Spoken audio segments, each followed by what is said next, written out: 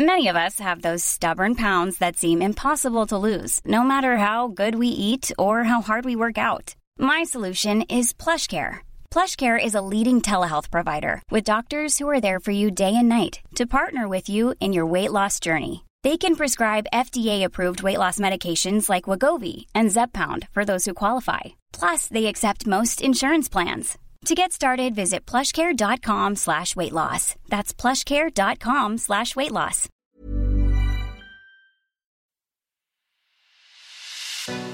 It's The Ancients on History Hit. I'm Tristan Hughes, your host, and in today's podcast we'll sound the klaxon because we've got another ancient history legend on the show, Sir Barry Cunliffe. Barry, who's been on archaeological excavations since the 1960s, he was part of the team that uncovered the famous Cupid on a Dolphin mosaic, which you can go and see today at Fishbourne Roman Palace in southern Britain. Barry, he's still doing many projects, and one of his most recent books is all about the history of Brittany, that part of northwest France that juts out into the Atlantic Ocean. So we headed up, Sophie, one of our key History Hit podcast editors, and myself to meet Barry in person to talk all about Brittany's ancient history. And in this first podcast, we focus in on Brittany's ancient history before the arrival of Julius Caesar and the Romans. So we cover thousands of years of history, stretching from the Mesolithic period down to the Iron Age and the arrival of Greek traders and a famous Greek explorer called Pythias. Barry was an absolute delight to meet and to chat to. So without further ado, here is the brilliant Sir Barry Cunliffe.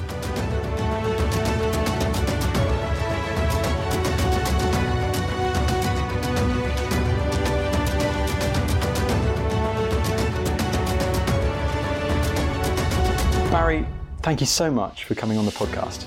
Pleasure to do so.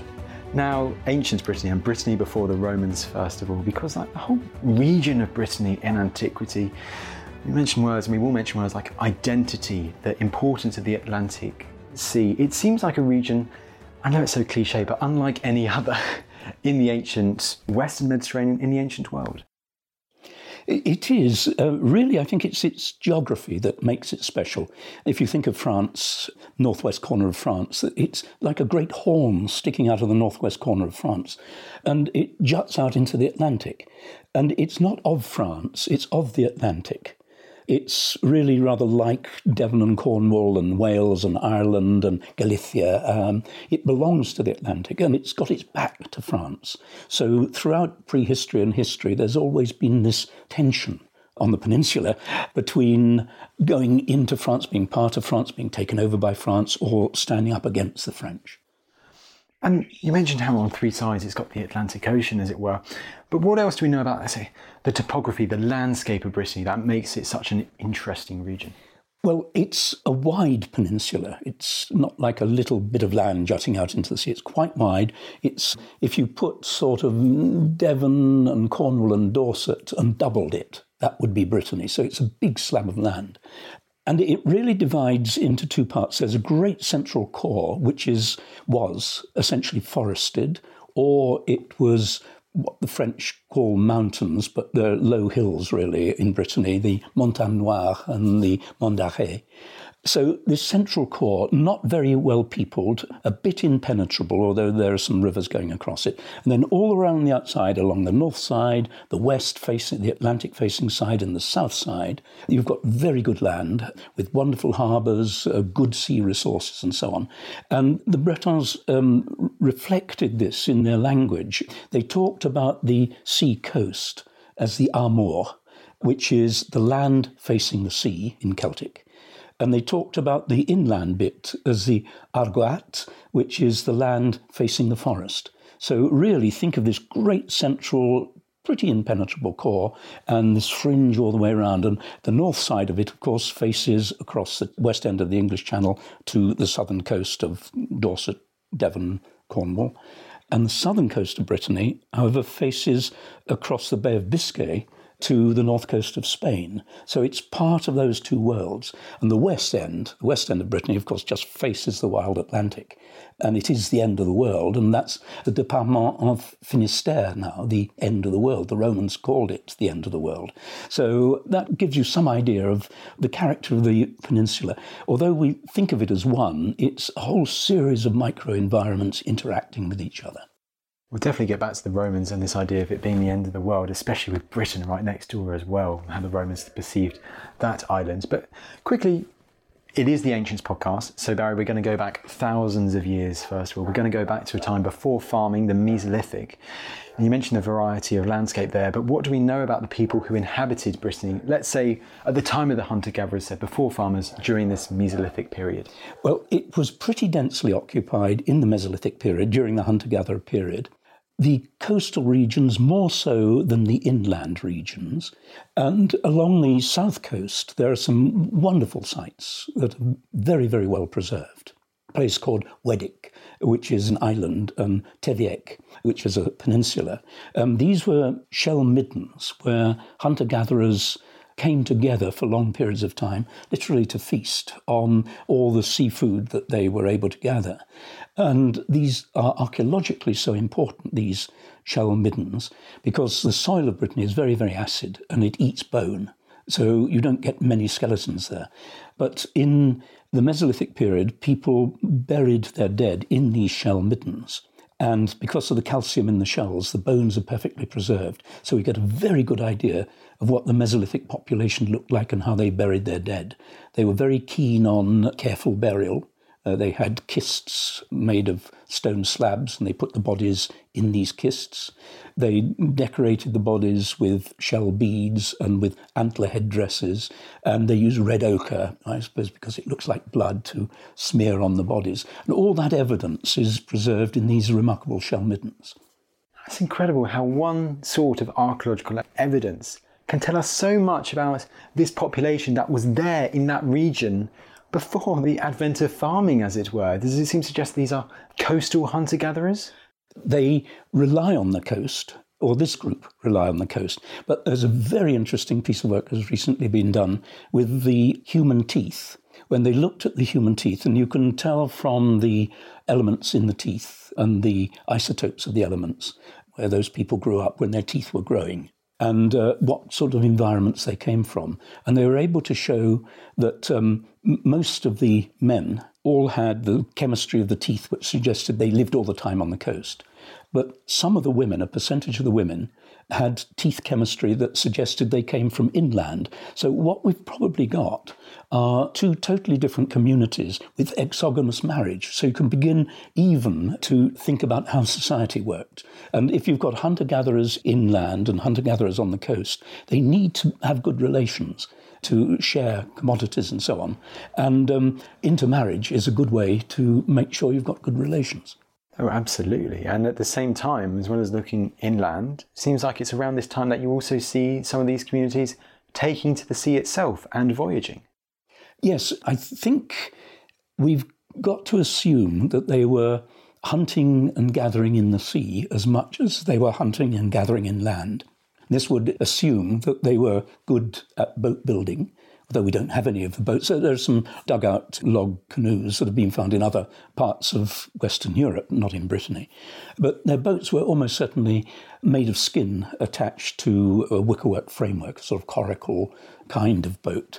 And these are very good on the sea. They bounce quite nicely and they're very stable. And we must imagine that some of them going inland to hunt the deer and following the deer and navigating, by the stars and then coming back, and others going out to the sea and navigating by the stars and coming back. And once you get out to sea, you get curious. What's that island over there? Let's go and look at it. And you might be following shoals of fish. That might take you further and further and further away. And in that way, I think these initial contacts were built between these peninsulae, between Brittany and between southwest Britain and Ireland and Galicia. So I think our maritime networks start in this hunter-gatherer period, and the ability to navigate by stars and at sea probably starts in this period. I've got to ask, because it was in my notes as well, could the Channel Islands also be a key part in this? The Channel Islands do feature in this. They become more important in the later Neolithic period. So you mentioned the Neolithic period, so let's move on then to around, I believe it's the 6th millennium BC, because it's around that time, Barry, that, correct me if I'm wrong, but we seem to see a new group of people arriving in the area of Brittany. Yes. What happens, our hunter-gatherers living on those Shalm middens are there. They're well entrenched in their landscape. And then they begin to experience people moving across Europe. Now, there are two movements at this stage. These are farmers moving across Europe. One of the movements comes, as it were, through the great European rivers into the Seine Valley and then pushes west into Brittany. And the other movement comes through the Mediterranean and across through the Carcassonne Gap into the Garonne Valley and out into the Bay of Biscay and up the west coast to Brittany as well. So you've got this sort of pincer movement on Brittany. And the idea of farming sort of penetrates that way, with people bringing farming techniques as well and bringing their own kind of house building. And that happens, it starts around 5,500 and then goes on until about 4,500. I know we sometimes look back at these times, especially in deep ancient history, as these being quite short periods of time, but that's still for those migrations, and that's a huge time period that we're covering. It is. It's many, many, many generations. And the Mesolithic population, the hunter-gatherers, just assimilated the new people coming in, and they became one people with these various traditions, these two Neolithic traditions and the indigenous Mesolithic tradition. And these traditions, it's around now, Barry, that we start seeing some of those incredible monumental structures emerging in that part of the world. Yes, I think we really need to go back to those Shalm middens. They're so important. If you think of it, these are long, low mounds, a metre and a half high, and they would have been white and shiny with the shells, and they were quite dominant in the landscape. And these Mesolithic hunters buried their dead in them in kists. And I think that created the idea of the burial in a chamber in a mound. And it's that idea, it's one of the ideas that develops in Brittany in the Neolithic period, the idea of these chamber tombs in the mounds. The other thing that develops at the same time are standing stones, and they are absolutely remarkable. On this island of Weddick, very close to the Shalm midden, there is a line of standing stones, only about 6 of them, but big, rough old stones that are placed in a line. The effort of doing that, why do it? And that goes back to somewhere about 5000 BC. And then it gets more and more and more sophisticated until you get what is the absolute pinnacle in many ways, the Grand Menhir in Loch Maracare. It's an amazing stone. It's a great granite stone that is broken into 3 pieces. It's brisé. And when it was all together and standing, it would have been something like 18 to 20 metres above the ground and about a metre or a metre and a bit below the ground. So massive standing stone. And imagine just putting that up with ropes and nothing much else and just muscle power. And you had to bring it something like 10, 20 kilometres across country from where it was quarried to put it there. And it was one of 18 in a row. And more to the point, they were roughly shaped and carved. They had creatures that looked like whales on them and big horned animals on. And that must have been a most incredible sight to see. It's incredible now, broken and fallen. But you can imagine that once that was there, people would have come from all over the place to see it. It was one of the great grand sights of the world. So it would have been a great draw on people. So you've got these 2 traditions developing from the Mesolithic base with this Neolithic overlay, one of careful burial in mounds, in kists, and one of these standing stones. And both of these traditions then developed throughout the Neolithic period. And talk about the developments, because there is one particular site alongside the Grand Menhir that I'd like to focus on. And these are another incredible site, the Karnak stones. Yeah, that is a development of the idea of the row of standing stones. And, Maracare, Grand Menhir is 18 standing stones in a row, which are impressive enough. The Karnak monuments are incredible. They are rows of standing stones, not terribly large, 1 or 2 metres high, but impressive. 12 rows In one case, this big one at Mennick are running for a kilometre across the countryside, 12 rows of stones running for a kilometre. And there is one near Karnak. There are 11 of these rows in the region of Karnak, and one of them is 2 kilometres long. And you think of the effort that goes into building them. They didn't do them in one go. Quite a lot of very interesting fieldwork's been done, and you can see that sometimes there were only 2 or 3 rows and not terribly long. And then a few more rows were added, and then they were lengthened. So these are monuments that grew over time, and the community's effort went into creating them. The change they adapt in shape and size if need be.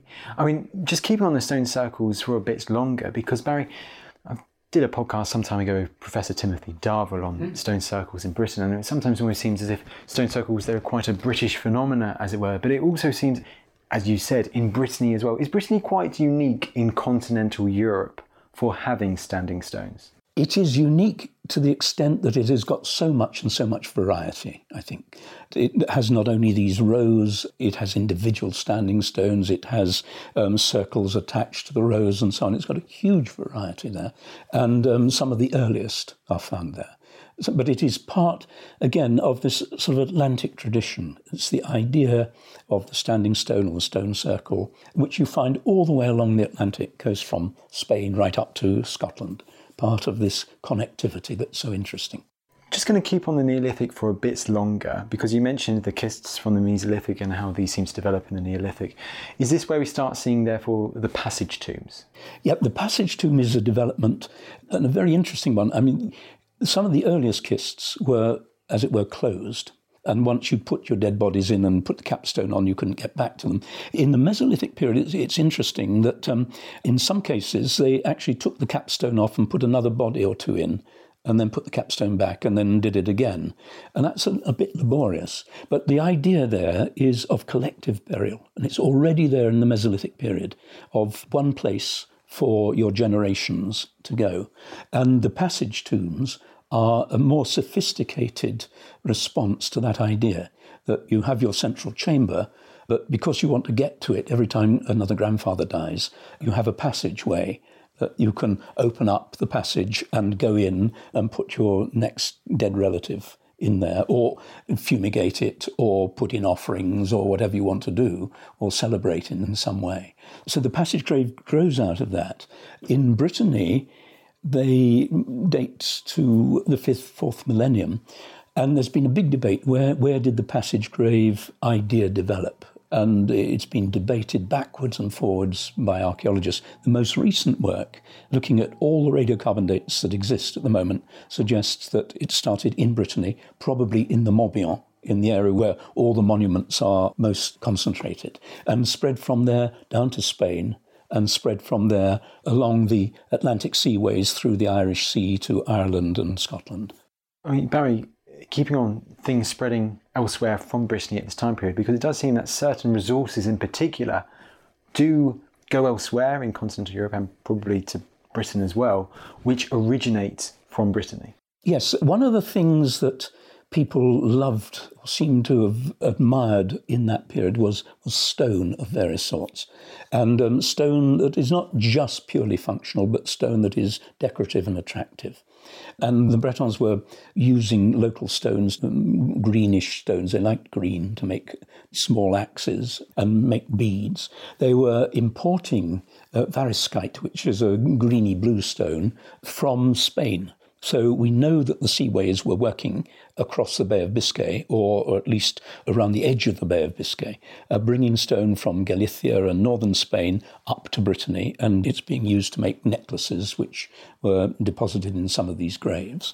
And the Bretons themselves had various sources of stone, and one is this dolerite. It's just a grey, fairly grainy, igneous stone. It doesn't look spectacular, but is one quarry right in the middle of Brittany that was used to make axes. These are polished axes, just like a sort of elongated axe head, as you can imagine, a polished stone, which would have been hafted in a wooden haft.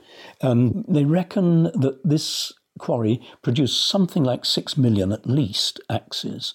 And this is understandable if you look at the distribution of them, because archaeologists using geological techniques can recognise the stone, so you can plot the distribution of these axes. And since that stone only comes from one place, they must have been distributed from that one place. And you can see them all over Brittany, spreading right up the Loire Valley, right into the Seine Valley, and spreading right down the west coast of France, down towards Bordeaux and that area, and some of them coming across to Britain as well. So that one stone was revered. And it wasn't because the axes were special. I mean, they didn't look special in any way, but they must have had something associated with them, some value over and above the norm associated with them. They came from a special place and they had huge value.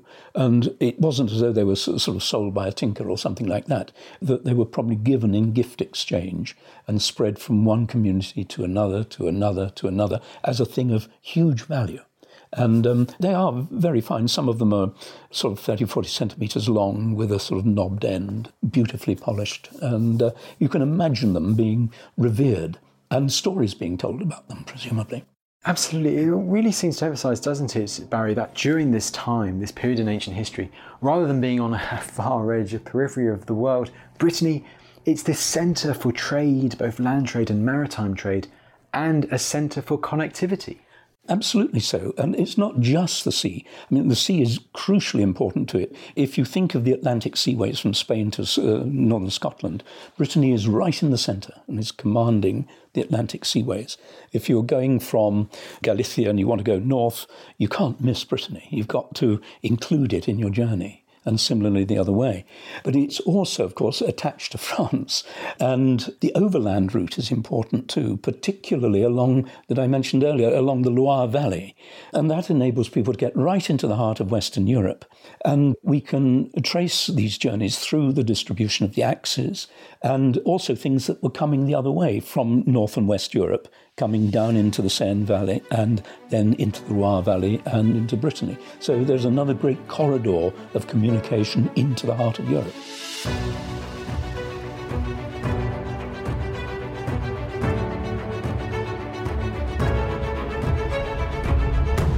Have you heard of the teenage werewolf prosecuted in 1603? Did you know that the 17th century British government relied heavily on female spies? And do you want to know about chin-chucking and thigh sex? Of course you do. I'm Susanna Lipscomb, and my new podcast, Not Just the Tudors, is a deep dive into what I like to think of as the long 16th century. We'll be talking about everything from Aztecs to witches, Velázquez to Shakespeare, Mughal India to the Mayflower. Not, in other words, just the Tudors, but most definitely also the Tudors. Subscribe to Not Just the Tudors from History Hit, wherever you get your podcasts.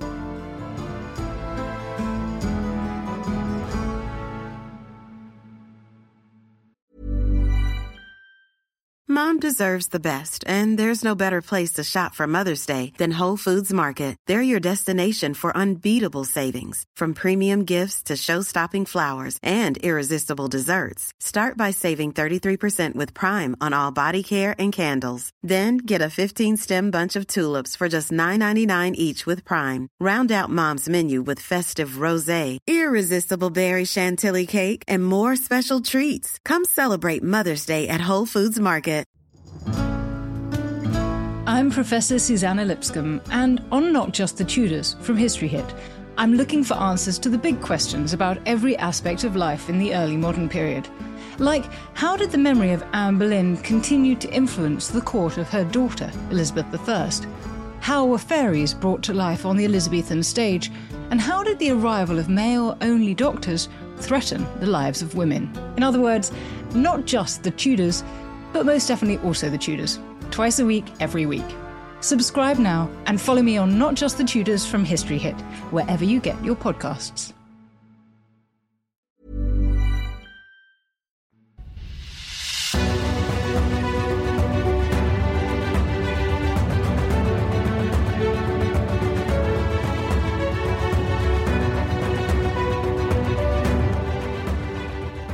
And in regards to voyaging on the open Atlantic, it seems there's an increase, a build-up in voyaging, perhaps evidence from the archaeology too, of voyages between Brittany and southern Britain at this time. Yes, we can see when Neolithic farming methods are being introduced into Brittany and with domesticated animals. And Britain at this stage is still Mesolithic. Brittany becomes Neolithic 1,000 years before Britain does. But on two Irish sites, one on the east coast of Ireland, one on the west coast of Ireland, in Mesolithic contexts, they've found bits of domesticated cattle. Now, how on earth they got there is a fascinating debate, but the simplest explanation is that they were smoked or salted joints of meat that were taken on voyages from Brittany along the Irish seaways and used for gift exchange and so on. And it suggests that the Atlantic was very alive at that stage for people making quite long journeys from Brittany to the west coast of Ireland, for example, is no mean journey. So it gives an idea of this connectivity. And just a bit later, around about 4000, when Neolithic had spread into Britain, we find the idea of the passage grave developing in Brittany, spreading again along that same route across Brittany, across into southwest Britain, South Wales, Ireland, Irish Sea, and into Scotland. And some of the earliest megalithic tombs in those parts of Britain are of a Breton type. So that's another link between our island and the peninsula. Those links are absolutely incredible, and how far back those links stretch. I mean, Barry, we're going to move onwards in ancient history now to the Bronze Age, and I've got something in my notes here which I need to ask about, because Brittany is hit by something, interesting name, the beaker phenomenon. Barry, yes. What is the beaker phenomenon? Oh dear. Good luck. Yes. Answer. Yeah, it's a good examination question that we've all answered or tried to answer. And there have been lots of views. Essentially, what happens is that in the period about 2800, 2700, 600, there appears over a lot of Europe a type of burial, quite often single burial, as opposed to collective burial, with sets of grave goods in it and a particular kind of pot, which is a beaker or a range of beakers made very finely in often red-fired. So it's new technologies and new burial rites. And the question is, how does it happen? Where does it come from? Well, essentially, it looks as though there are two things happening here, West and East. And the West thing is the development of this economy in Portugal, around Lisbon, where beakers are being made first. Some of the earliest beakers are being made, and where they are metallurgists. They're working copper. And this is some of the first copper in Western Europe. So this is the Portuguese coastal area. And there's a thread of beakers spreading up, again, our Atlantic seaways. And they spread to Brittany, and they spread to Britain and to Ireland. That's one of the threads. And these are the earliest beakers. They're called maritime bell beakers, a sort of a bell-like shape. And people in Brittany have found these in tombs and have analysed the fabric. And the fabric is local. They're made locally. So someone with the knowledge and the idea of those beakers has come to Brittany. It isn't the pot that's come to Brittany, it's people that have come to Brittany to make it. So we've got people on the move along the Atlantic seaways, very probably prospectors looking for metal coming from Spain, Portugal, that area. And at the same time, there's another movement which doesn't impact on us too much, which is a movement coming right across Northern Europe, bringing, again, single burial and a beaker-like pot, but quite a separate one. And they meet in Western Europe and create a real complex which impacts on Britain. That's the simple story. Well done. Full marks on that. I mean, but Barry, you mentioned metal prospectors there coming to Brittany, because it feels like this time during the Bronze Age, this is when we see like the metal-rich environments, the ores of Brittany, they really come into their own. Yeah. Western Spain, Brittany, southwest Britain, South Wales, Southern Ireland, they are all old hard rocks which are permeated with metals. So not the same metals, but lots of different metals in different percentages. And if you're looking for metal, you're a Spaniard or a Portuguese, and you're looking for copper, you go north, and you're in contact with the Bretons anyway, and you have been, and your grandfather has, and so on. And you know they've got these funny green stones which you smelt. And so it's logical that people should move and look for metals in Brittany. What is amazing is the speed of this prospecting. It starts, as I say, somewhere around 2800-ish in Portugal. And in 2400, there are people working copper ores of Western Ireland, a little island in a loch called Ross Island in the southwest of Ireland. So these beaker prospectors must have got right up into Ireland, were quarrying Irish ores, and the same ores that they were quarrying in Portugal, and they were extracting copper from them. And Brittany is part of this, but what happens is once their mind is fixed on metal, they discover gold in quantity in Brittany and in Cornwall and in Ireland, and they discover tin in quantity in Brittany and in Cornwall. So you've got this metal-rich sort of arc of peninsulae in the Atlantic, and they all seem to work together as a great community, so that linearly these are sort of chest decorations made of gold plate, which are made either in Cornwall or some of them may be made in Ireland, being traded across to Brittany. You find the ores that were being extracted on Ross Island in southwest Ireland also coming to Brittany, because Brittany is not very good on copper, but what it is good in is tin. And what I still find difficult to get my mind around is that sometime around 2200, 2100, this community of metal workers worked out that if you add 10% of tin to 90% of copper, you get an alloy, which we call bronze, which is superior. It's better in colour, it casts more easily, and it's tougher. And in that area, that technology was worked out. So it's this group of people who were moving around these peninsulae, were really experimenting and doing very advanced metallurgy. And in fact, tin bronze was being made in most of Europe much earlier in our little Western arc than in the rest of Europe. It's mind-boggling, first of all, to think of the amount of trade that was going on between those three peninsulae, and then you say the actual being able to create bronze itself from the tin and the copper that they had.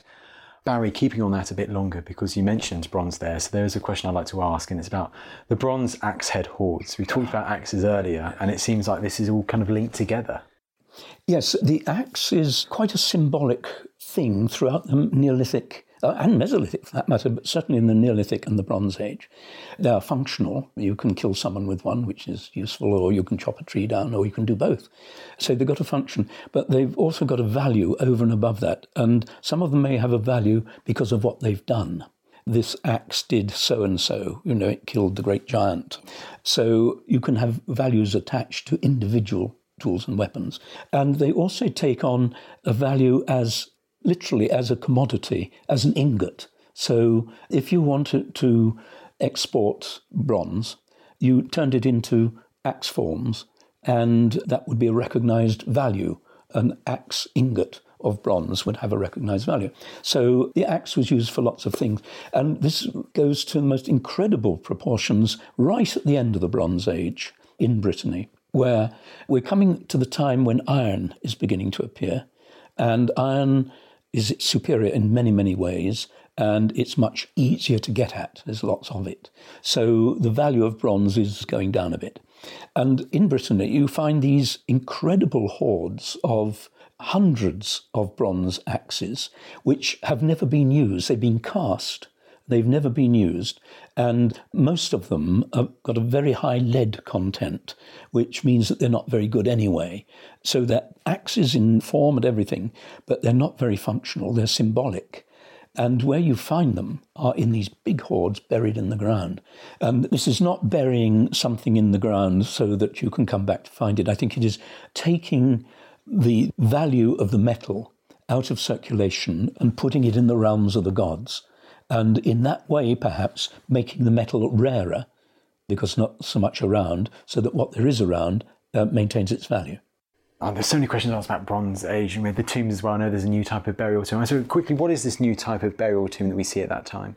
In the sort of middle part of the Bronze Age, after the beakers, we find these barrow burials or tumuli burials, just round mounds with burials in the centre, of the kind we get all over the British countryside, round Stonehenge, for example. And you get really two big clusters of them, one in Brittany called the Armorican tumuli, which are the burials of individuals, wealthy individuals, with a lot of gear, pots and arrowheads and bronze things, and sometimes gold. And you get them in Wessex too, all around Stonehenge. And it's very interesting. People used to argue, did the Bretons invade Wessex? Did the Wessex people invade Brittany and so on? Well, we don't do that now. But what we can see are the parallels developing. And these are two chieftain-like communities developing in parallel and exchanging ideas, possibly even intermarrying. But you find, for example, a particular kind of Breton dagger, which has got little gold pins in the wooden handle just to make it very shiny and gold-like, and a very specialised thing. And some of those are found in these Wessex burials near Stonehenge. They must have been exported. And in some of the Breton burials, you find amber and jet, which is coming from the north, but through Wessex and being traded across or given across. So I like to think of it in terms of people making ceremonial journeys between these two great areas for long periods of feasting, exchanging gifts, making friendships, exchanging women, exogamous marriage again, and then going back again, and then perhaps 5 years later coming for another great feast. It's that sort of relationship, but that is binding our central southern Britain very much to what's going on in Brittany. See, certainly not being any boundary whatsoever, it sounds like right there.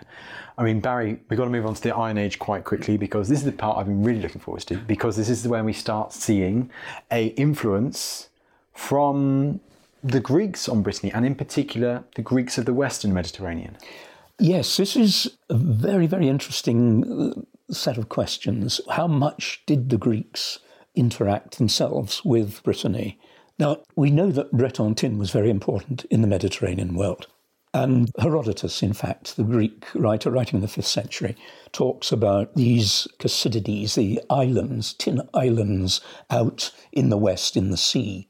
So he's talking really about Brittany, about southern Britain, and probably northern Spain. He's very vague about it. He said, I heard about them. I don't really know very much apart from what people tell me, but these are the places where tin comes from, which we use. So even in the 5th century, there is tin coming probably from Britain, certainly from Brittany.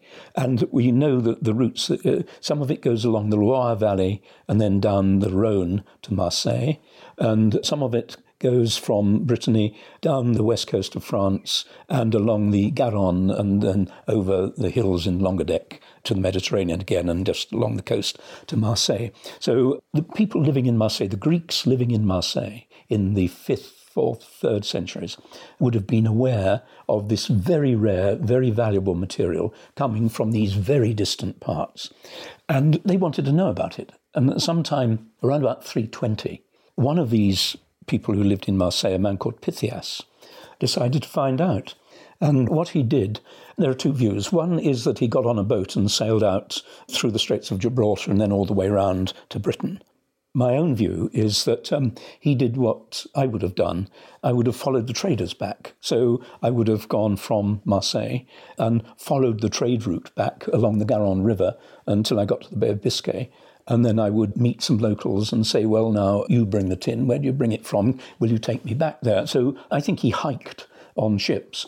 And it's a remarkable story because we know he explored the Breton Peninsula, he sailed up the Irish Sea, he sailed around the northern islands of Orkney, Shetland, came down the North Sea and came back to Marseille. And he wrote a book called On the Ocean. And told all these stories about all the peoples he saw. He was a real explorer, and he was particularly interested in tin. He was interested in amber, where the amber comes from. He may even have been a trader, trying to steal a march on someone. But he wrote the book, and the book doesn't exist anymore, but bits of it are quoted by other writers, so that we can piece together part of this story. So he was certainly one of the people who would have sailed around the Breton Peninsula, and he did one very special thing. He wanted to know how far north he'd gone. If you're making this northern journey, you want to measure it. You want to know how far you've gone from home. So the only way he could do it was measure the sun height above the horizon on midsummer. So he made a number of these sun height measurements, one from home And then, as he sailed, he made another one, which would have been somewhere on the north coast of Brittany.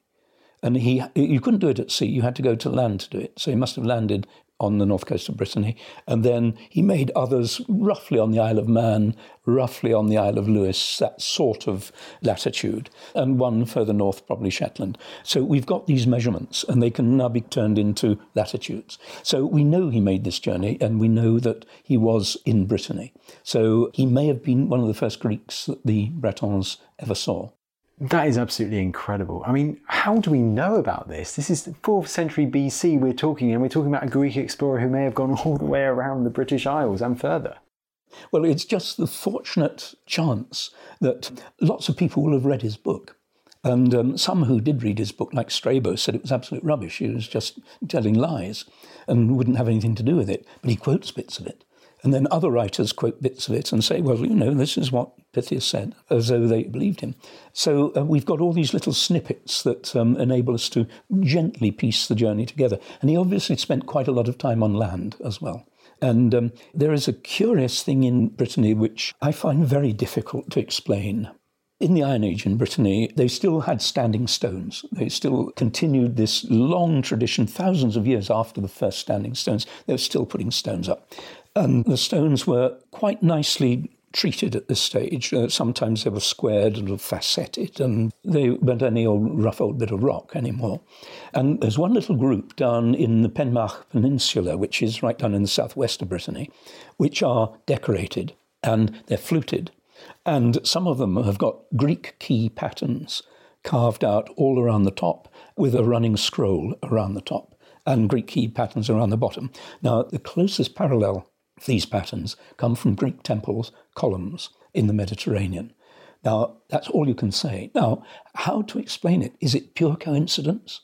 Or is it just possible that one of these Greek travellers, not necessarily Pythias, actually came onto land and did what any self-respecting Greek making a journey would do, put up a temple to his goddess, put up a wooden temple to his goddess, in Greek style, a simple one.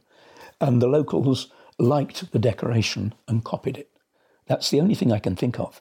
I don't think the Greeks carved these standing stones. They're still in the Iron Age tradition, but they were inspired, I think, by Greek models, and it could well be that explanation of a Greek-built temple.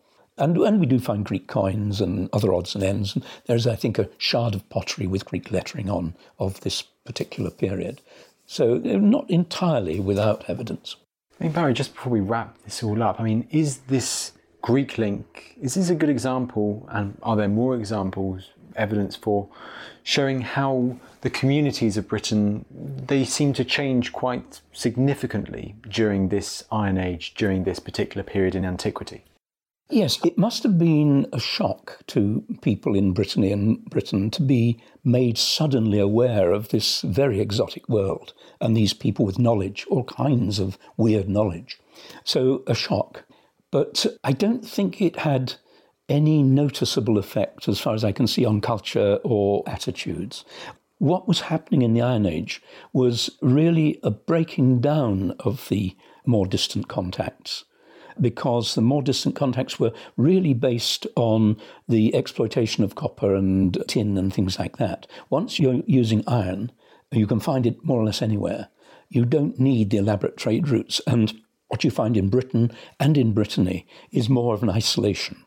People are turning in on themselves a bit, developing their own very distinct cultures and identities. And so, we'll get on to that when the Iron Age meets the Romans in due course. But, to wrap this all up, all that we've been talking about, whether it's the Mesolithic, whether it's the Neolithic, whether it's the Bronze Age, whether it's the Iron Age, Brittany, incredible communities, the identity of Brittany, meeting with other cultures at the time. But does it really seem to emphasise how long-standing there has been connectivity, particularly between Brittany and the island of Britain? Yes. I think what it does show, when you really get down to archaeology in a lot of detail, the more you see how connected people were. we've tended to think of separate communities developing and so on in isolation. But no, there was far more connection, and probably connection on a whole range of different levels. Connection of you going to your neighbours and having a party and coming back, and them going on and taking things you've given them to another neighbour, and that kind of down-the-line connectivity, but also long-distance connectivity. And I don't think we should forget that humans are incredibly acquisitive, and one of the things they want to acquire more than anything else is knowledge, and knowledge is enormously valuable and was always valued. So that encouraged travel, and it encouraged people to go on journeys. So the story we've been telling really is of people who've wanted to go on journeys, have gone on journeys, have been successful and have been followed by others.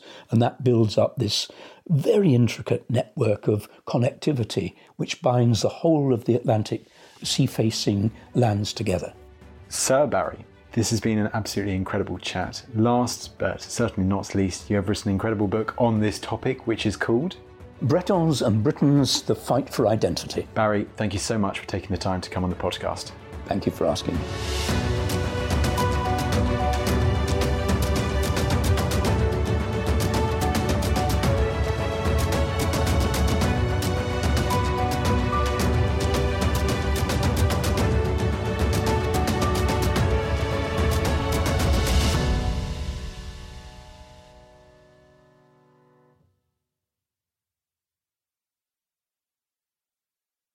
Thank you for listening to this episode of The Ancients. Please follow this show wherever you get your podcasts. It really helps us and you'll be doing us a big favour. Don't forget you can also listen to all of these podcasts ad-free and watch hundreds of documentaries when you subscribe at historyhit.com/subscribe. As a special gift, you can also get your first 3 months for just £1 a month when you use code ANCIENTS at checkout.